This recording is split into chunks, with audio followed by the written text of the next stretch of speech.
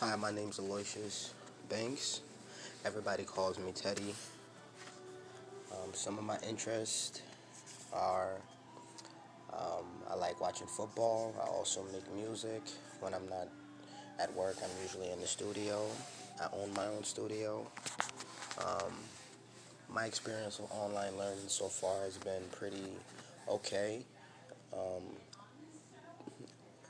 I appreciate the fact that I don't have to drive to the school or be in class. I'm starting to understand that maybe online learning allows me to be a little bit more focused because there's nobody there to guide me. So there's a sense of it that you really have to push yourself and keep yourself pacing and really dive into the work because you would need to really understand what's going on to be successful. The reason why I'm interested in this class is because I do make music. I really want to understand how everything around music works, and media and radio definitely plays a big part in breaking artists nowadays. Um, and just trying to understand the background and how it works, and me being able to dive in it a little bit and really get hands on with it will give me the best experiences possible.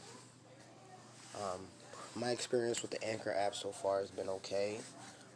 Like I said, I do make music, so recording things and using my voice is something that I'm used to by now. I use a lot of different softwares like um, GarageBand, Pro Tools, Logic.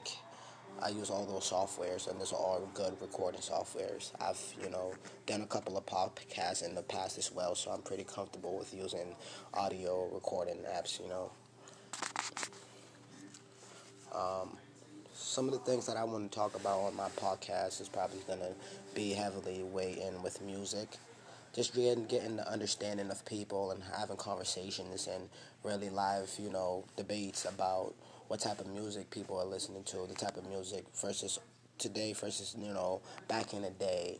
The artists that people like, versus other people and somebody might like. Get into the pop culture of music, and then you breaking down like the actual science. And it'd be cool to do audios but also videos because I can actually, bring a camera into my recording studio and allow people to see the background work that it takes to be an artist. All in all, I think I look forward to the experience and learning in this class, and